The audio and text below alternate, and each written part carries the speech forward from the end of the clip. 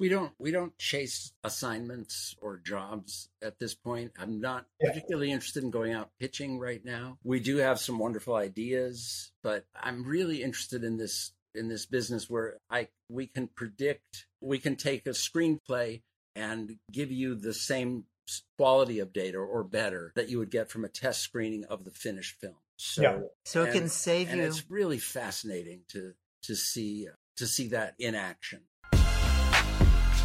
You're listening to Hawk Talk, a podcast all about the origin stories of the most interesting people in the world. Today, you know our guests as famous athletes, authors, and entrepreneurs. But there's so much more to the story. Let's get into today's interview with your host, Eric Huberman. All right, you're listening to Hawk Talk. I'm here today with Bob Zudiker and Noni White. How are you guys? We're really well. I'm so happy about this rain. I'm bursting with joy. My God. Yeah, for the people in LA today. I agree with you. It came in last night and I started hearing it and I'm like, oh, it's so nice. Thanks. Yeah, I know. Yeah, my rain dances worked because I'm quite a dancer. Beautiful. So that's what you're doing this weekend. Yeah. So to kick it off, I always like to start from the very beginning. So I assume you guys were born, you both probably in unison came out and yelled "Sanctuary" or something along those lines, and that's how you kicked off your film career, right? So insightful. That's what I'm told. Yeah, I wasn't recording at the time. Oh, okay. So you got into the recording side of it later. Just the writing started right away. Well, it's funny. So my real origin story, or the way back. So I stuttered as a child, and I'm highly dyslexic. Didn't read a book all the way through till I was 20, and I grew up to be a screenwriter and an actress and a voiceover actress. So that's proof that anything can happen.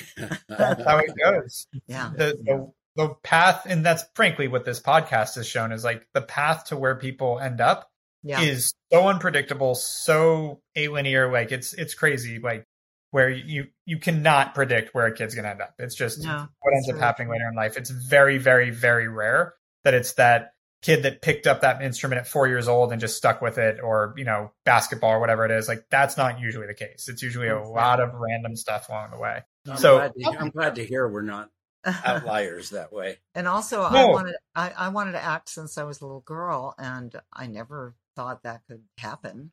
I didn't have any training or anything, but I went to visit my dearest friend's sister in Madrid when I was in my mid-20s, and she was working for a dubbing director named Senor Santigosa, who used to chase us around the dubbing studio. He never caught any of us. But anyway, so she said, do you want to dub films into English? I said, sure, I'd love to. So I did that for a while, and then she said, I'm going to a commercial audition. Do you want to come with me? I said, sure, I'll tag along. And then she said, why don't you audition? I said, because I don't speak Spanish fluently. She said, it's just the name of the drink. You just say casera. And that's what I did. And I got the job. And now it's a free plug for casera, whatever that may be. Yeah, we should look it up and see if it still exists in Spain, because that was a while ago. But So, to rewind a bit, I'm curious, Noni, so where are you from? Where are you originally born? I was born in LA. I married a native woman. He did, indeed. Yeah. Wow. Yeah. Where? I grew up here. I even went to LA High, which I dropped out of at 15. There's probably more information than anyone needs to know. But I'm a high school dropout. I'm just, I really am an outlier for sure. That's awesome. And so tell me more about your parents. Like, what was the upbringing like? What were you born into? Like, what were your parents doing? My father was a Hebrew scholar who became a vegetarian and an atheist because he was studying to be a rabbi. Very religious family. When his first wife and child died in childbirth. My mother was a very free spirit. She was an artist. She was so wise and so beautiful. And so they met at a lecture when she was 23 and he was 40. And they fell in love. And then he died when I was 4. So that was that. So she raised me and my brother by herself. And it was a great childhood, except for the enormous heartbreak. I had a great childhood. Growing up in LA was great. Yeah, no, it was a magical time in LA. So how was your childhood? Like, where were there hints? You said you wanted to be an actress. Where did you act in school plays, or like, where did that come from? No, that's the other thing. I stuttered. So I stuttered till I was 10, and there was this acting coach that lived around the corner from us. And my mom said, why don't you go see her. And she taught me 2 tongue twisters and had me memorize at 10 years old Portia's speech from The Merchant of Venice. And I stopped stuttering. And so, yeah. Cured by Shakespeare. Cured by Betty Botter Bought Some Butter. If you ever want to look that one up, I can still do it. Can you do it? Sure. It's Betty Botter bought some butter, but she said this butter's bitter. If I put it in my batter, it will make my batter bitter. So she bought a bit of butter, better than the bitter butter, to make her bitter batter better. So it was better, Betty Botter bought a bit of better butter. Wow, I bet you didn't expect that. I think I would develop a stutter trying to say what you just said. Yeah, it's all true. Yeah. It's true. So then from getting that commercial, I thought, God, maybe I could act. You know, I was in Europe traveling by myself, and I came back and I went into an acting class that John Voight was actually in. And there were really wonderful people in that class, really wonderful actors. And then I landed the first voiceover job that I ever went on, and that was great. And what was that? You need to remember what it was? Yes, it was Ramada Inns. It was 5 spots, and I thought it was a free plug. I'm telling you. Yeah. I think they're gone, aren't they? No. Oh, but anyway, so I just there goes the plug. they're somewhere in the Midwest, but so I just thought it was a session fee, which was a lot because I was working temp as a secretary all around, and I lived in this little garage apartment. I got this really thick envelope, and I opened it up, and it was all these checks. And so by the time I got up to the top of my stairs, I was laughing and crying. It was, several $1,000s, which was a lot. And that was in surprise money. You didn't know was coming from the royalties, I take it? Yeah. So they ran it all summer long, and there were 5 spots. So I didn't know anything about voiceovers. I thought you just got the session fee, but that's for non-union, not for union. So yes, it was great. And so then you decided, I think I'm going to do more of this after you got those, right? Yeah. And then we met we were cast as husband and wife in a play for LA Theater. So that's how we met. But you need his origin story because his is really interesting. Yeah, no, let's hear it. So Bob, again, aside from playing Quasimodo in your delivery room. Well, I was born bald and very a lot of people are. Right. And or so I'm told. So I was born in Boston. My parents were an older brother, younger sister, and my father worked for, a bunch of jobs, but a depression baby. Both of them were depression babies. And and he got a job with Sylvania, which was in the computer business back then also, early on. So this is the early 60s. We left Boston and moved to Germany and then bounced around Europe. It was sort of like being an army brat. And I frequently went to the American Army schools because he was servicing computers that they had sold to the U.S. Army. So there was a computer was called Moby Dick, which stood for Mobile Digital Computer. It was in, I think, 2 or 3 semi-trailers and had a lot less power than any given phone from 10 years ago. I'd say a flip phone. But there was something special. So we would live. So I learned German and French on the street and went to German public school for a while and international school, but mostly the U.S. Army schools, which were very mixed. Talk about science, because that's one of my favorite parts. Oh, at the German public school, the science class was 5th grade. The science class was twice a week. We would go walking in the fields and woods for about 3 hours, and the whole class, and we would just talk about what we saw. It was really spectacular. I would say, funny enough, I went to a similar type of school here in Ojai that was on 150 acres of oak trees, and a lot of times they would have you Valley? Was it Happy Valley? Or Thatcher? It was Oak Grove, which Happy Valley was the high school too until they switched to Besant Hill and Oak Grove launched their own high school. Oh wow, how wonderful! But they literally do the same thing. Go for a walk for a little while. And it may have really stuck with me because still, when we walk, we're in the Hollywood Hills. We walk a lot. We do owl walks at night. Yeah, and awesome. I just have an eye that seems to be attuned to wildlife, and bugs and birds and bugs. Whereas I could have a couple of front teeth missing, come home, and you'd say, have you done something with your hair? So I have many That's blind all of us. There are things he notices and things he doesn't. I have wonderful powers of perception and giant blind spots. So like being born bald, it's a very common thing.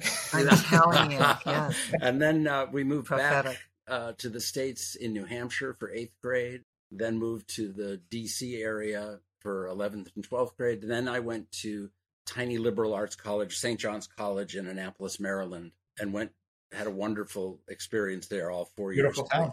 And they have a campus in Santa Fe. And while I was in college, I would do the school plays starting in high school. I have no idea why. Okay. And so there was an interest in it, but it wasn't like, I'm going to do this as an adult. It was just like, I'm going to do this right now. I never had a concept of it as a career.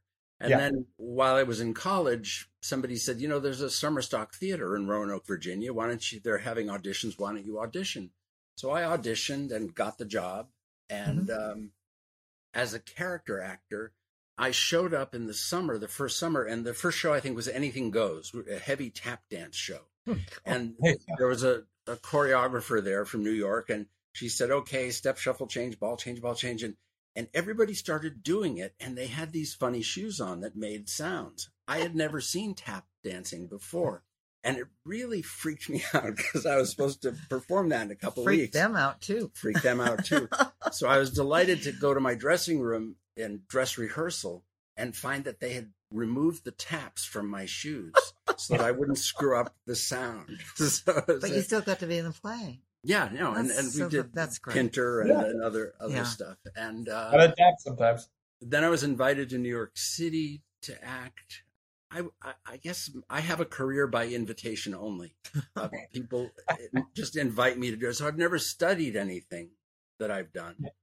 And a lot of our writing career was by invitation as well. Yeah, very much so. Very much so. For better or for worse. And while I was... Yeah, go ahead. Real quick, Bob, to take it back a second, did you have other thoughts of what you might be when you grow up as a kid? Like, did you have other pursuits? Like, this was fun, but I think I'm going to do this. Do you think writing as a kid? No. It never occurred to me that I needed to make a choice about anything. Wow.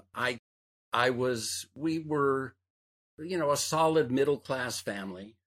So I had scholarships and worked through college, came out with no debt, which is huge. And so I was able to live on nothing. I just knew how to live on nothing. And worked in New York City. And then I thought, I need to write. I don't know why I thought I was supposed to be writing.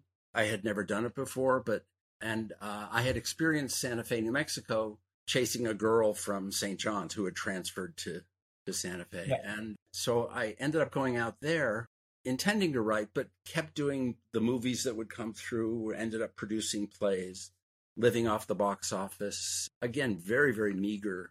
Living on nothing. But it never occurred to me that I was missing anything.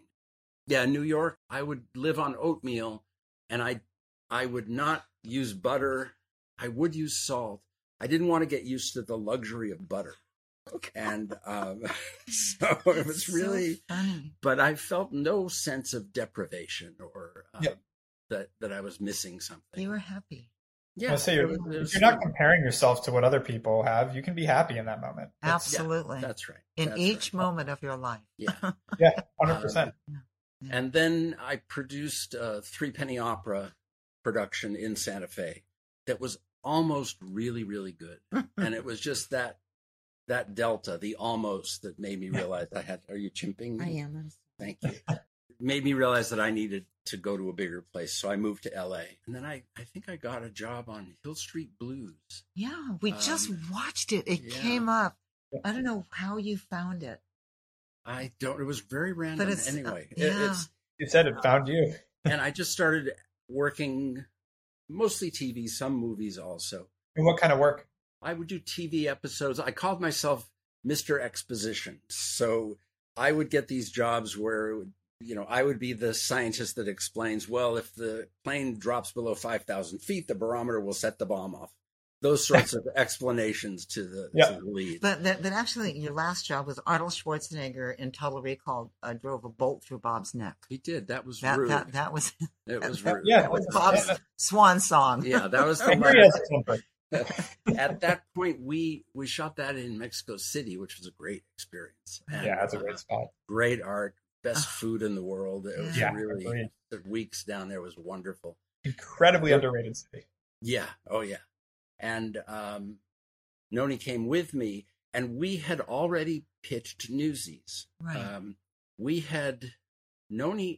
met doing that play that Noni mentioned. Right. And then Noni invited me into a writing group called the Writer's Block. Yeah. There was something subsequently that was a commercial venture, but this was just a bunch of mostly actors turning writer. And, actually, I did it mainly because, when you go in to read, they'll say, well, will you do this scene? And since I'm dyslexic, I just wanted to, use that muscle that I could just have something thrown at me that I would have to read out loud. Because sometimes when that happens to me, I go back, not that I stutter, but I go back to that feeling. And so I just wanted to kick its butt. Exercising it. It was a particularly incredible group. So phenomenal. Noni invited me. I came, and then she wrote something that was especially beautiful. That was it's about my mother dying when my mother was dying, and it was more in the form of an exercise that we would do. And otherwise, you would schedule work to be read. You would get the most amazing sight readings that we've ever seen. And so, may I tell the real story, or I probably shouldn't? No, I was going to tell an abbreviated version. Oh, okay. She asked if I wanted to write with her, and I said no. No. I had written a couple of plays that were never finished to my satisfaction, so I thought I was something great. And so I said, well, may I ask you why? Such an ass. And he said, well, I don't think you're at my level. Yeah. And I channeled my mother instead of saying, what to him. Those blind So I just channeled my mother, and I said, if you don't want to write with me, that's fine. I said, but don't you dare tell me I'm not at your level. I said, because I could have been writing for the past 20 years and not have any talent whatsoever. And I could have just begun, and I may have something to bring here. So then a couple weeks later, your parents told you a story. Yeah, my father discovered my mother had a secret bank account. and also there was another story where he super glued this finger to one of his teeth by accident, which is... How does that happen? I never got the full story because he couldn't talk very well. Harvey. Anyway, we ended up writing both of them as sample episodes for the Golden Girls and Cosby. We wrote them as samples. And No. And then we wrote 2 spec scripts. Also, Bob had written stuff, but he hadn't finished anything before we met. And I'm like the get her done girl. I'm like, that's my thing. And you are such an amazing storyteller, and we don't laugh. No, I'm just thinking that, but I could go on and perfecting something forever. Oh my God. So when we first started writing together, we had this little 10 by 10 office in a building on Santa Monica and Fairfax. And he would be on his stomach with a yellow pad, writing. Outlining again. It's and like, again and again. And I'd say, can't we just have this baby? Can't we just... And really my favorite script, which we still own, thanks. We may never be able to get it made because it's expensive. But I just said, okay, this time we're going to close our eyes and jump. We're not going to outline. It was based on a short story by Mark Twain. And it's my favorite script that we've written. So I don't know. It's good. I just read it. Yeah, we just hadn't read it for a long time. James Cameron, he likes to spend money on movies. Get it made. Yeah. Oh, I think so too. I mean, I dream the impossible. Listen, I envisioned Newsies on Broadway for a quarter of a century when I was told again and again that it would never happen. So I don't know why I thought I could write or that I was hot shit. Well, you really are, and you really could. But why I thought I knew I should be doing that. The more I acted, the less I was interested in it. Yeah. And so I treated it the way an actor treats a job in a restaurant. Like temping, like I did. So I made a living, very lucky that way. Not a great living, but plenty for me. And it gave me an enormous amount of time to write. And so we were pretty much in the same boat. We had the same debt level. And we did. But, so I met this person who was a literary agent named Larry Bexey. He had an agency called The Agency. And we were friends. And so I said, I'm just going to give it to him, and I'm going to ask him to be brutal. Those were the Cosby and Golden Girls samples, right? And so he read them, and I gave them to him on a Friday. On a Monday, he called, and he said, we want to represent you. And I said, what? And he said, but we're not strong in the TV business. You have to write a feature. And we said, okay. So we wrote a feature, again, by invitation only. And so we wrote a spec. And as we were finishing up the first drafts of that, there was a writer's strike. Actually, we were supposed to be on staff. On Jane Anderson. Right. She's a writer. It's a half-hour comedy series. She won the Emmy for Olive Kitteridge. She's an amazing screenwriter. And but the writer's strike ended that possibility, closed that door. But as we finished the feature, we wouldn't do anything with it till after the strike was over. And it got attention. It was optioned. And it opened the door to pitching some other idea to producers. What do you want to do next? And what year was this? I'm not good with years. I think it's 80, 88, 89 maybe. Okay. That's how long ago. That's probably about right. Yeah. So then our agent at the time, not Larry, we brought in 3 ideas and said, well, what do you think of these 3 ideas? She said, well, what are you most passionate about? I don't remember the other 2 ideas. I don't either. And we said, well, it's this one. It's called Newsies. It's a period piece with kids, and it's a dark, violent story. It's strike 1, strike 2, strike 3. She said, no, pitch that if you're most passionate about it. So we should set up 9 meetings with 9 producers, and and they all said no. Yeah, right. Strike 1, 2, 3, and but the last meeting, it's always the last one. No, well, by definition, almost true, but no, but the last one would have been with Spielberg. The next day. Well, that was the studio pitch. Right. But there was a really great development executive for a producer who was passionate about the idea. She said, I'm going to make this happen. And she strong-armed her boss into setting up 2 meetings, one with Disney for Donald the Lion and one for Amblin. And Donald's meeting got scheduled first. We did the worst, longest pitch in history. Really, but also it was the first time we walked on a lot as writers instead of actors, and it was really wonderful. It was exciting, and he bought it. We never did the Amblin meeting. No. Wow. So, and what do you credit that to? Do you think you said it was the worst pitch? Why would he buy it? Well, because it's a phenomenal story. It's the quintessential David and Goliath story. Very strong characters. We wrote it as a drama, even though we always envisioned it on Broadway as a musical, but we didn't write it that way. And in fact, with our lawyers, we said we want to retain the theater rights because this would be a great musical. And he laughed in our faces. Our own attorney laughed in our faces. Well, he said, it's your first deal and it's Disney. It'll never happen. Yeah, but he didn't even know about the Writers Guild rules because we got sole credit. That's why we still, thank goodness, have a piece of something we created out of whole cloth. Otherwise, we would have been, hello, goodbye. And and I found out years later, because we still are friends with Donald, the executive, and who's just brilliant at development. And I said, it was such a bad pitch. He said, well, because you were new, it was good that you went through, okay, then there's this shot. And now, because then we knew you could execute. And because we only had one sample, which was a romantic comedy. Right. So, which bought us this home that we're living in. Once again, there's something very powerful about utter naivete and not being aware of any particular rules. We had no concept of what we should have gone and done. Yeah. And so then am I skipping around? But the script that bought us, oh no, it was Newsies. It was off of Newsies that a guy named Charlie Fink, who worked for Disney, read our 4th, 5th draft. No, he read the first draft of Newsies. Okay. Yeah.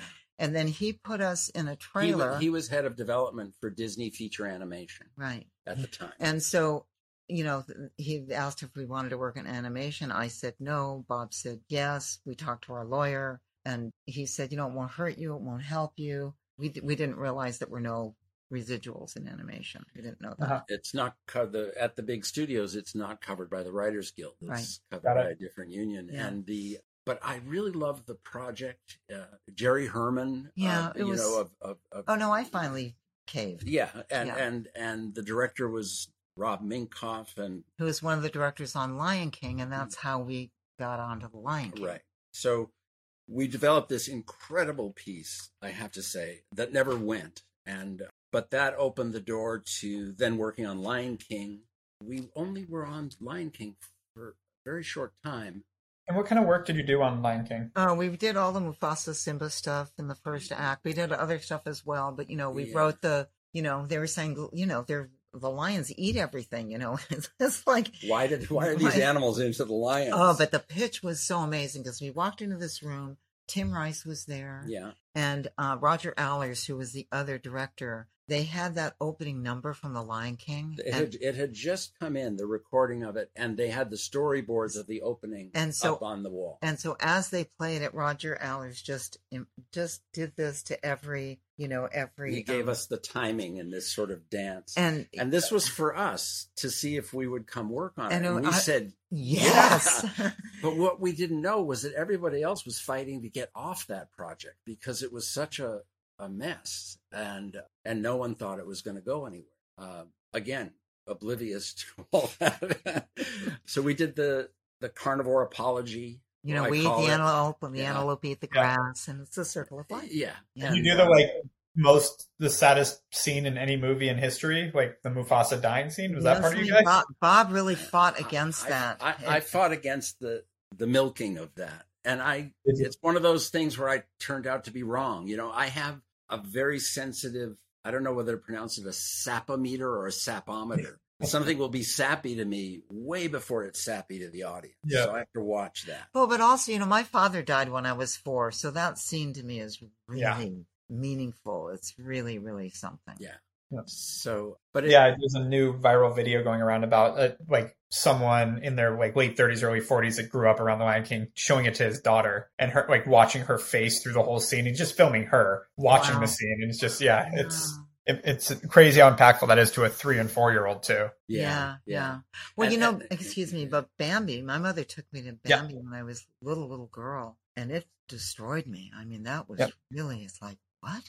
Yeah. So I just want to check in with you. Is this the sort of thing you had in mind? Really are you interested in this? Right, this is what I'm looking for. Honestly, again, it's just hearing how you guys ended up in this and the sort of serendipity. You got this introduction, you got Newsies, which got you into the Lion King, and so this is what I'm trying.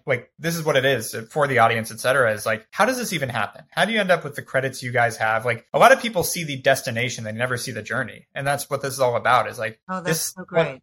That is literally what the podcast is on. So this is great. Well, we had no real affinity for animation, no real affinity for musicals. That's not true of me. Maybe that's where it is. Maybe you wrote it. That's how this happens. But as creators of those things, but we fell in love with the process of making these big animated features. I'm telling you, being around a table in a room with the directors and the head of story and frequently board artists and the producers, it is one of the most magical experiences, when it's working. And we were really blessed to, Tom Schumacher, who's the head of Disney Theatricals, once said to us, "You guys heal the room," which I thought was very nice. So I don't know how the hell we do that. So we would come in, and at a certain point, they would only bring us in if there was something wrong. And the fixers. What I was going to say on Tarzan, there was some difficulty. We would write a scene, then it gets handed off to the board artists, and in a perfect world, they up it, give it back to us, we up it. It's like an improv, yes and. And we were having trouble getting it to the board artist or getting it understood by the head of story, actually, who's really an amazing guy and very talented. So, and I was reading Chopra at the time, Seven Spiritual Laws of Success. And when we go down the hill every day, or, 4 or 5 days a week for meetings, instead of saying, why is he being such a butthead? I just said, okay, how can we be of service? How can we just put ourselves in a place? How can we help these people? How can we help these people? Because I would get a little steamy. He would. It's hard. It's hard. It's hard. It is hard. But it was but it doesn't so make anything exciting better. And gratifying at the same time. Yeah. I remember when we were doing Brenda Chapman was head of story on Lion King, which was a very difficult job because the story went through so many permutations. And then she wanted to just be a board artist on Hunchback. So we knew her well. So when we knew we were going to be writing a scene with Esmeralda and Frollo in the cathedral, we went to her and said, okay, let's just talk about how do we see it? Where are they standing? Where's the light source? What's anything? And so she went away to... Well, and then you and she agreed that he would come up behind her. Yes. And because that was creepy to women. It might or might not have occurred to me. And functionally, it's a rape scene. You know, he is having these lustful thoughts that he can't deal with. And she knows exactly what he's thinking. Yeah. And then at one point, he sniffs her hair. He's got her in an arm lock from behind. And he just inhales her essence. He just puts his face in her hair and just... I could have sworn we wrote that. It was so brilliant. I was sure we had written it. We did not. We did not. Brenda did. That was Brenda. But the amazing thing about that scene too, because people say, oh, well, are you writing to a certain audience? No, we never condescend to our audience. We tell a great story. And in that scene, because we were talking about, is that too creepy? Is it too sexual? Is it too weird? But it was left in, thank goodness. And then when an old friend of Bob's took her 10-year-old to see it, when that was happening, he leaned over to his mom and he said, oh, Mom, gross.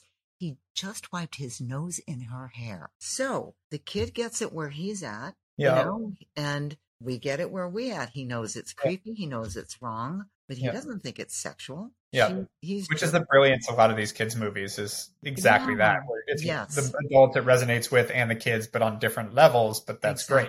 Yeah. I always say that Hunchback is a story of sexual obsession and genocide for 5-year-olds. But it is. So. Yeah. So by invitation, Rob invited us to Lion King. Then we were invited to work on Hunchback. Then we were invited to work on Tarzan. And then several subsequent projects. Right. So. Yeah. And then we also... And then we did something. Oh, Anastasia. We were invited to work on that too. Right. We worked on that for 3 weeks. Right. And we got shared credit. I mean, we did a lot, but we were stunned that we shared credit on that film. Yeah, true. Yeah. So it's at a certain point, Disney would call us in when the process was broken in some way. So you have to be able to deliver the pages and the scene. But there's a huge machine that's being cranking fed, away. And you have to, what do they call it? Feeding the beast or the monster? Yes, that's exactly right. So it's a production process with these very, at a certain point, highly paid, brilliant artists. Phenomenally gifted. Who, like on Tarzan, were waiting for material when we came on. Yeah. And so we had to really, take the time to rework the story because the story was heading in a direction that was... adventure. Yeah, it was not wanted. A brilliant writer, Tad Murphy. We followed him on Hunchback and on Tarzan. Yeah. Hunchback was very Lovely stable, guy. very close to what he did. Tarzan, he had started with a much more action-adventure mindset, it seemed to us. And when they asked us in to work on that, we said, well, what do you think it's about?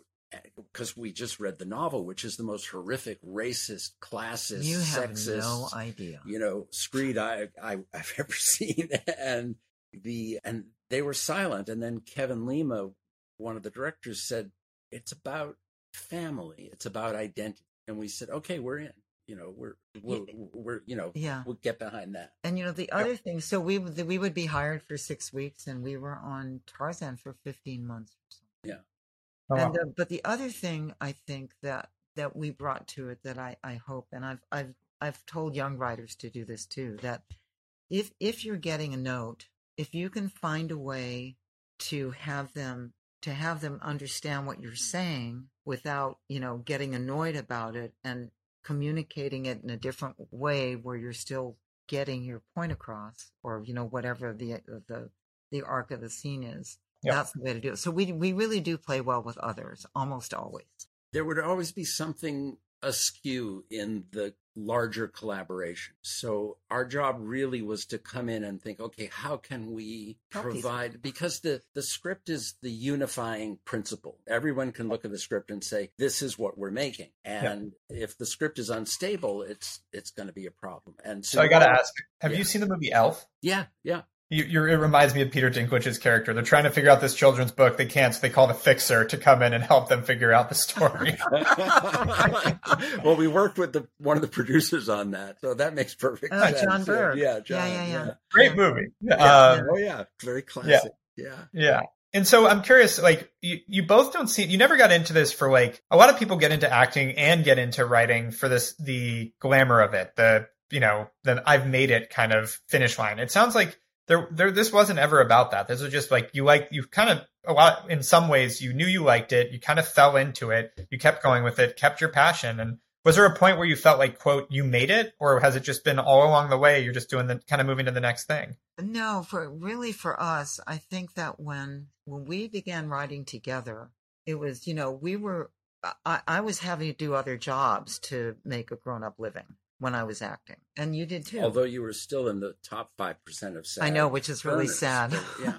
But where was I going with that? Oh, but when we began writing, it was as if the heavens opened up for us. I mean, we were living in a 350 square foot apartment in West Hollywood. We were able to buy this home in the Hollywood Hills. Yeah. We still inhabit, and so I really do feel like, had we made it, it was so nice to be able to go to Africa, go to Bali, go to, have our child and be able to pay for his education, as Bob's parents did when it was only $10,000 a year to go to college, right. Instead of 70, whatever. Now they know how old I am. I mean, when I went to Arizona 14 years ago, and my tuition was only $8,000 a year. Like, that's only 14 years. Like, that to me, I'd say only, maybe other people don't think people think it's a long time ago now, but were you a resident? Were you a resident of Arizona? No, I was out of state.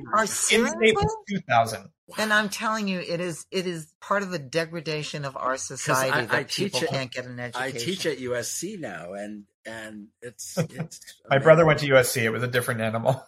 Yeah.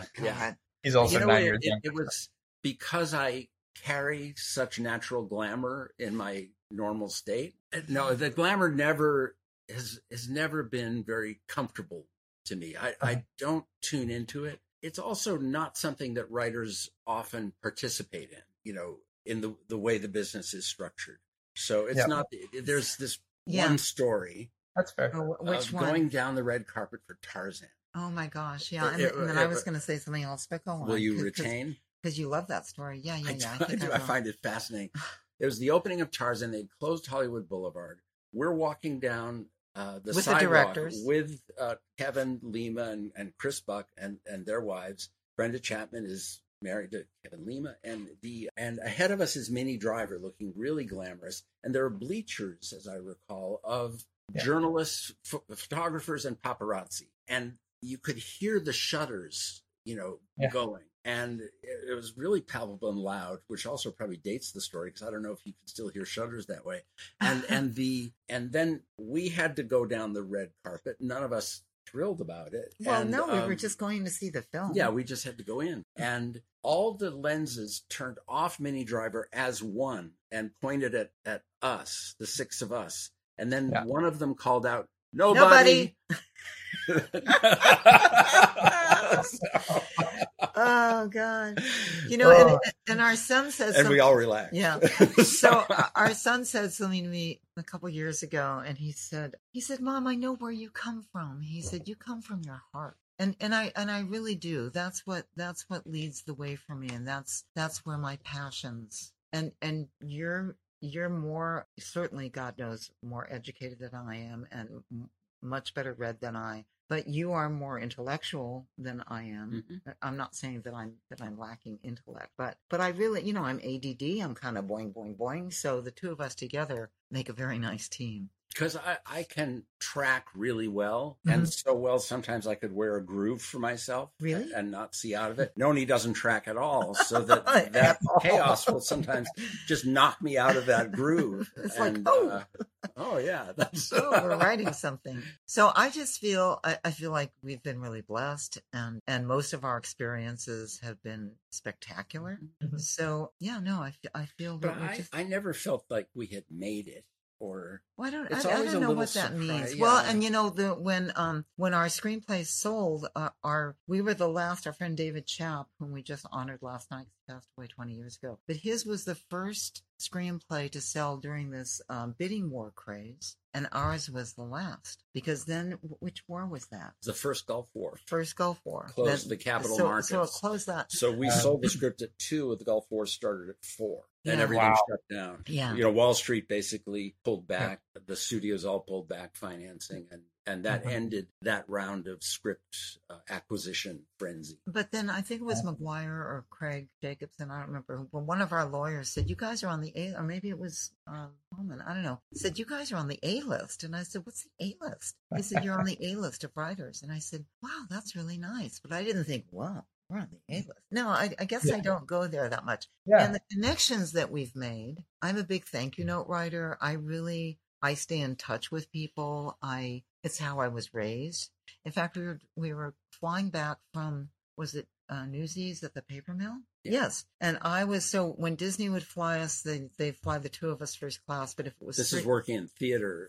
Which a different financial structure, trying to get Newsies off the ground as a play. They do it out of town first, which is what they do. But so they'll only give us, if our son was coming, and he was, I don't know, 10 or 11 at the time, they'll do 2 coach tickets and 1 first class. So they always put me in first class because I have legs, and our son does too, but he didn't then because he was much younger. He was much younger, but I still don't have legs.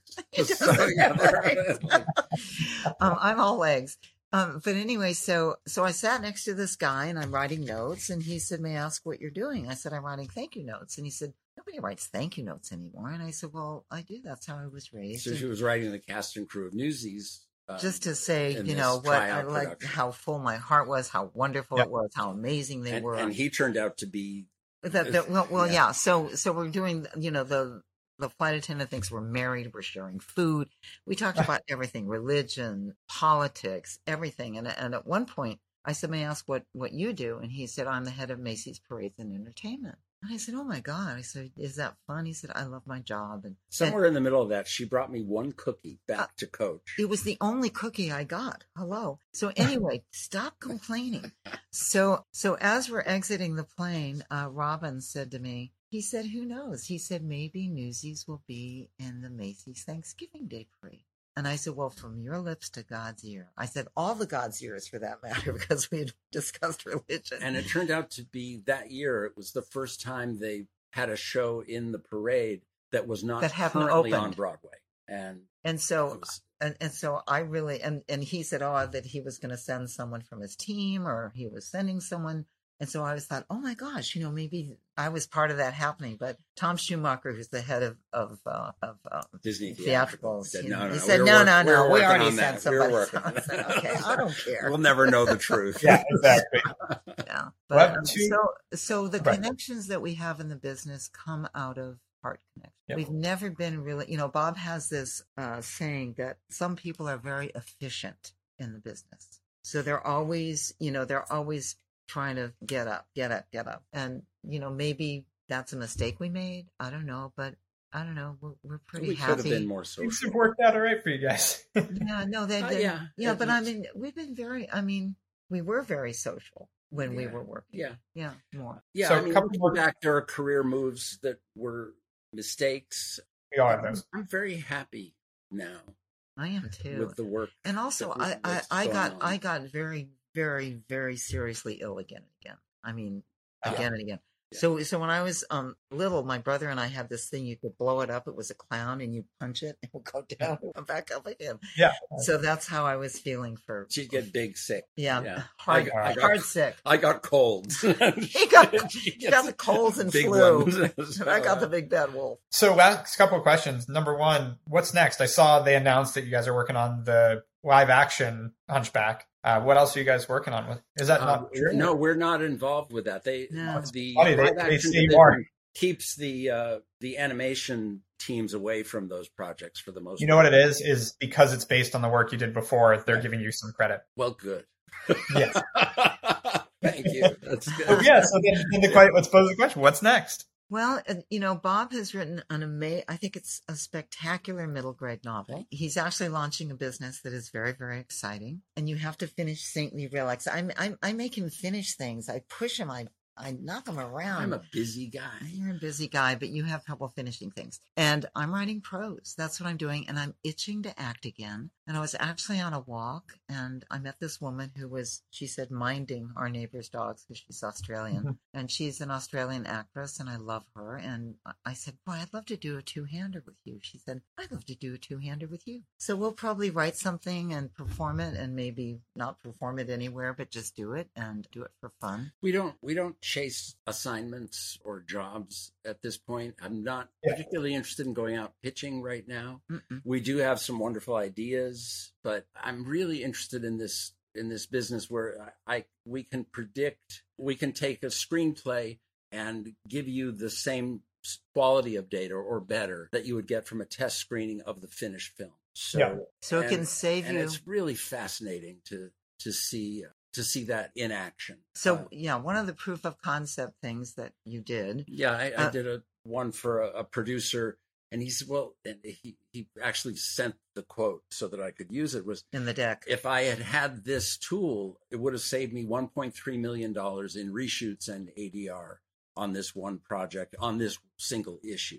So he might be onto something. So it sounds like a great project. Yeah. And last question. For anyone else trying to pursue their dreams, like go into what they're passionate about and be able to create a living out of it, what's one piece of advice you'd either would give, wish you had, did have, that really helped you guys get through this and, pursue it? Well, for me, I am a dreamer. And, even when my father passed away, when I finally realized he was dead, because I was 5 by then, because he had just come back from this long trip when he passed away. I always knew everything was going to work out, and I didn't know how. But somehow, I think I was born with a happy gene. My dear brother, who just passed away, was not, unfortunately. But so I've always had very big dreams, and I always thought things would work out.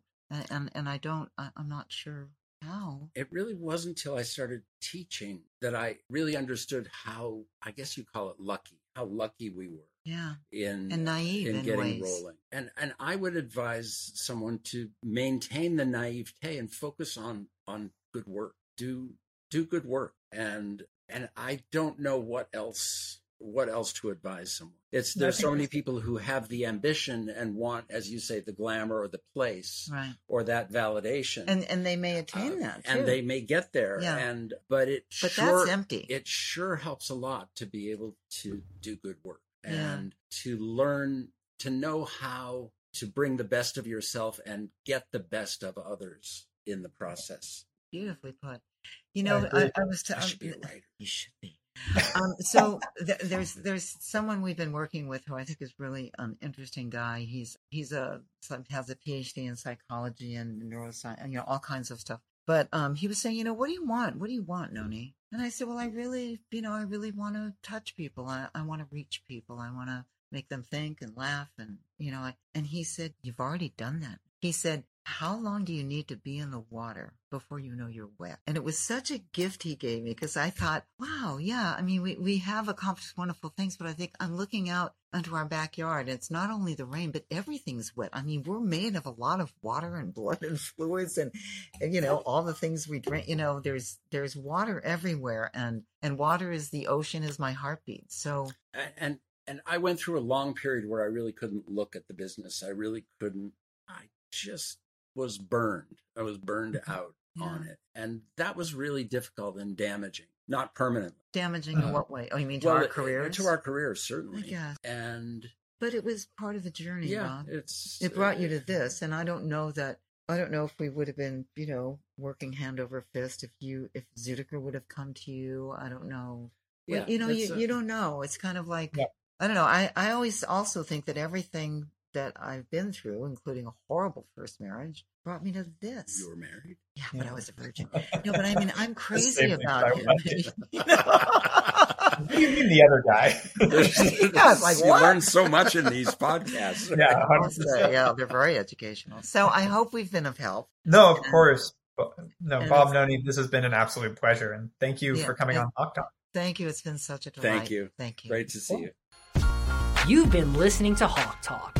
To ensure you never miss an episode, subscribe to the show in your favorite podcast player.